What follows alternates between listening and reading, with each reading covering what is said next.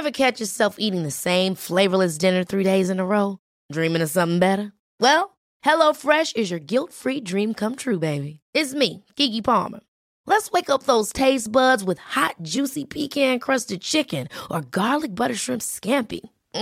Hello Fresh. Stop dreaming of all the delicious possibilities and dig in at HelloFresh.com. Let's get this dinner party started. Hey, I'm Ryan Reynolds. At Mint Mobile, we like to do the opposite of what Big Wireless does. They charge you a lot, we charge you a little. So naturally, when they announced they'd be raising their prices due to inflation, we decided to deflate our prices due to not hating you. That's right. We're cutting the price of Mint Unlimited from $30 a month to just $15 a month. Give it a try at mintmobile.com/switch. $45 up front for 3 months plus taxes and fees. Promo rate for new customers for limited time. Unlimited more than 40 gigabytes per month. Slows full terms at mintmobile.com. Hello all of you beautiful people, Jules here for WhatCulture.com, and I have a very special video for you today because who doesn't love a good monologue, whether it's in our TV shows, our films, in our novels, and of course in our video games. But the question is, what are the most badass and best monologues in video game history? So with this in mind, I'm Jules, this is WhatCulture.com, and these are the 9 most badass monologues in video game history. Number 9, God. The title suits me well, System Shock 2. So many years have passed, and yet so very few monologues have beaten this amazing auditory experience from the likes of Shodan from System Shock 2. This monologue glistens with sheer evil genius, the constant static of what sounds like a million digitized voices thinking aloud, and the eerie distortions of her voice removes all semblance of humanity. And yet her speech about the enslavement of all mankind is nothing short of poetry. In fact, it echoes J.R. Oppenheimer's "Now I am become death, destroyer of worlds" speech about the creation of the atomic bomb, except while Oppenheimer had an air of fear about the human race, Shodan seems to be embracing it fully, and that is utterly chilling. Number 8, Rise and Shine, Mr. Freeman, Half-Life 2.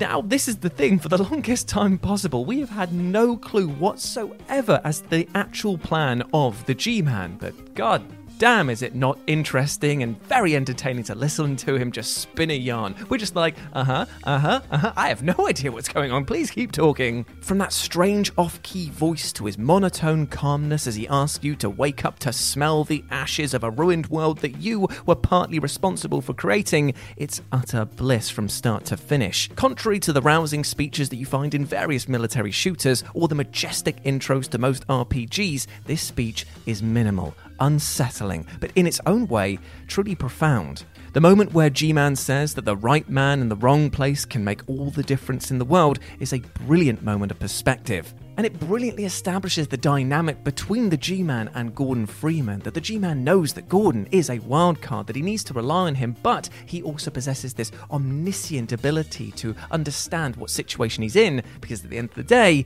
he's the one pulling the strings. Number 7, The Past is a Gaping Hole, Max Payne 2.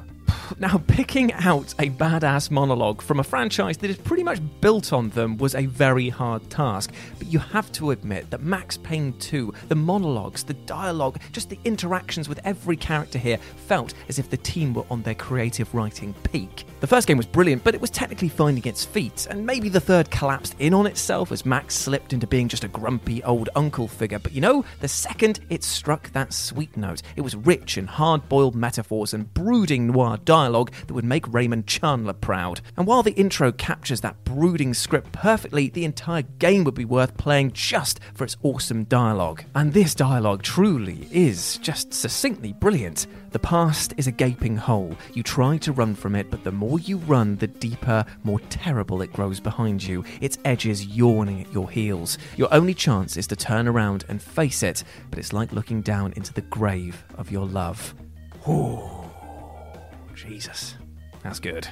Number 6, We Can't Always Fight Nature, Red Dead Redemption. Now, one of the things that I absolutely adore about Red Dead Redemption is that it isn't afraid to kill the myth of the Wild West. We're looking at characters here that are on the verge of being completely wiped out, erased from history, as more and more laws and things that come and lock down their way of life come into practice. They are the old, and the new is relentless, and it is on their doorstep. There's just no place in this for the good old-fashioned gunslingers like protagonist John Marston and his old running mate turned rival, Dutch. And Marston remains oblivious to, or maybe in denial of, this fact throughout the entire game, focusing solely on the safety of his kidnapped family. But what Dutch reveals to him in this final showdown profoundly sums up the fatal predicament that he's in.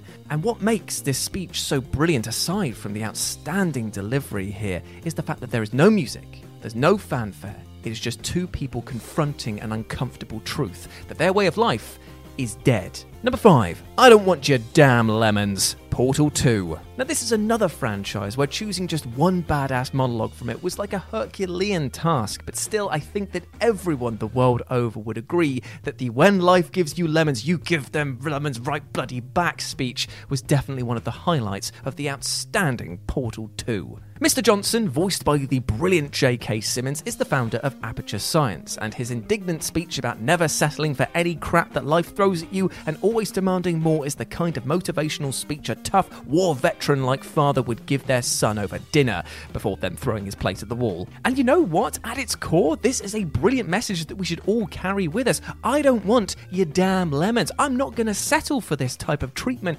anymore. It's a rallying cry from which to build ourselves up from. Because you know what? If you say it loud enough, if you truly believe it enough, you might start the catalyst to living a better and happier life. And that is a bloody good bit of writing. Number 4, we have no beginning, we have no end, we are infinite. Mass Effect. Now, what makes this monologue badass, even though it is incredibly short, is the sense of authority that Sovereign delivers it with. It is not settling for any of your human crap. The thing I said about the lemons before, he is literally doing that and just saying, no, humanity, no, all of life and existence, you will bow to my bloody whim. And yes, while you could argue that it's not technically a monologue because Shepard does try and interject from time to time, it just seems pathetic in the face of this omniscient super being. And menacing though Sovereign may be, you actually can't help but respect and admire it. It speaks with such knowledge that you kind of just want to agree with it and dedicate the rest of your life to help it carry out its inhuman vision, even if ultimately your impact will be negligible and even lead to your own destruction. Oh, I'm not indoctrinated. Why would you say that? Praise Sovereign. Number 3, did I ever tell you the definition of insanity? Far Cry 3. Upon witnessing Vaas from Far Cry 3, you have to admit one thing.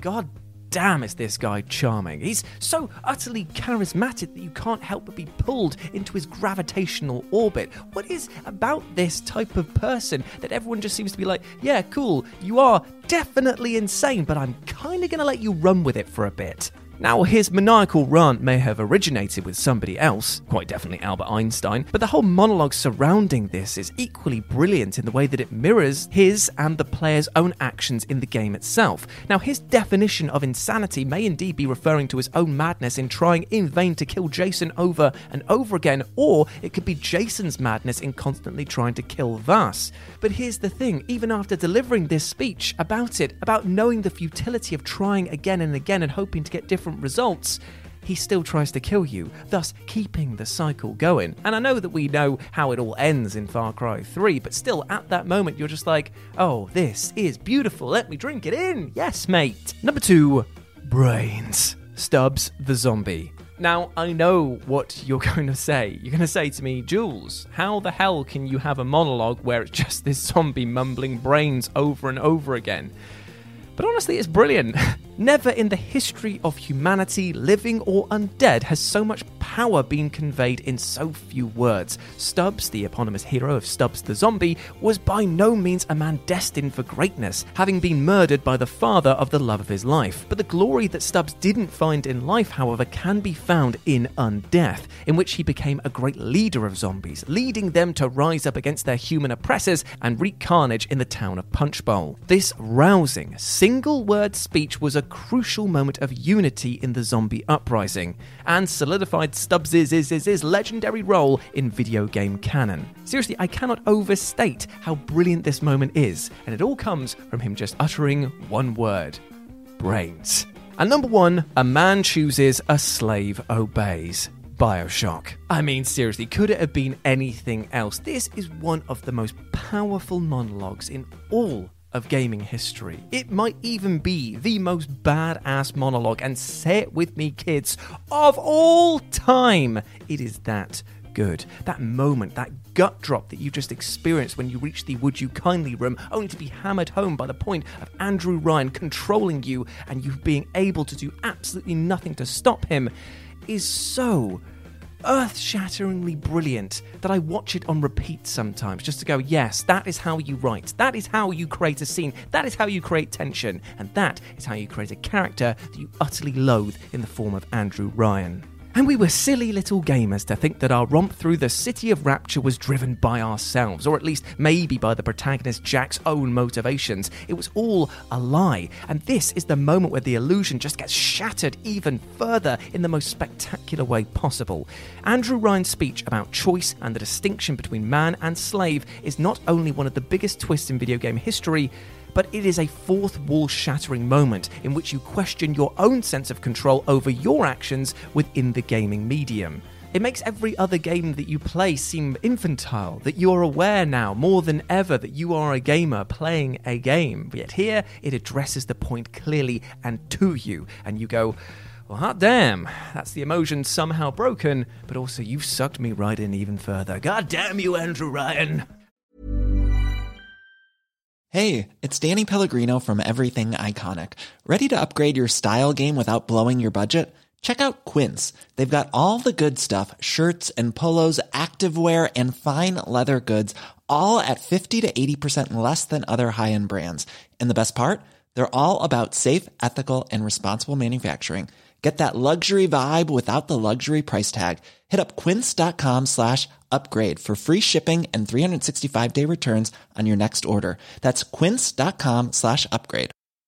Hi, I'm Daniel, founder of Pretty Litter. Did you know cats tend to hide symptoms of sickness and pain? I learned this the hard way after losing my cat, Gingy. So I created Pretty Litter, a health monitoring litter that helps detect early signs of illness by changing colors, saving you money and potentially your cat's life. Pretty Litter is veterinarian developed, and it's the easiest way to keep tabs on your fur baby's health right at home. Go to prettylitter.com and use code ACAST for 20% off your first order and a free cat toy. Terms and conditions apply. See site for details. Even when we're on a budget, we still deserve nice things. Quince is a place to scoop up stunning high-end goods for 50 to 80% less than similar brands. They have buttery soft cashmere sweaters starting at $50, luxurious Italian leather bags, and so much more. Plus, Quince only works with factories that use safe, ethical, and responsible manufacturing. Get the high-end goods you'll love without the high price tag with Quince. Go to quince.com/style for free shipping and 365-day returns.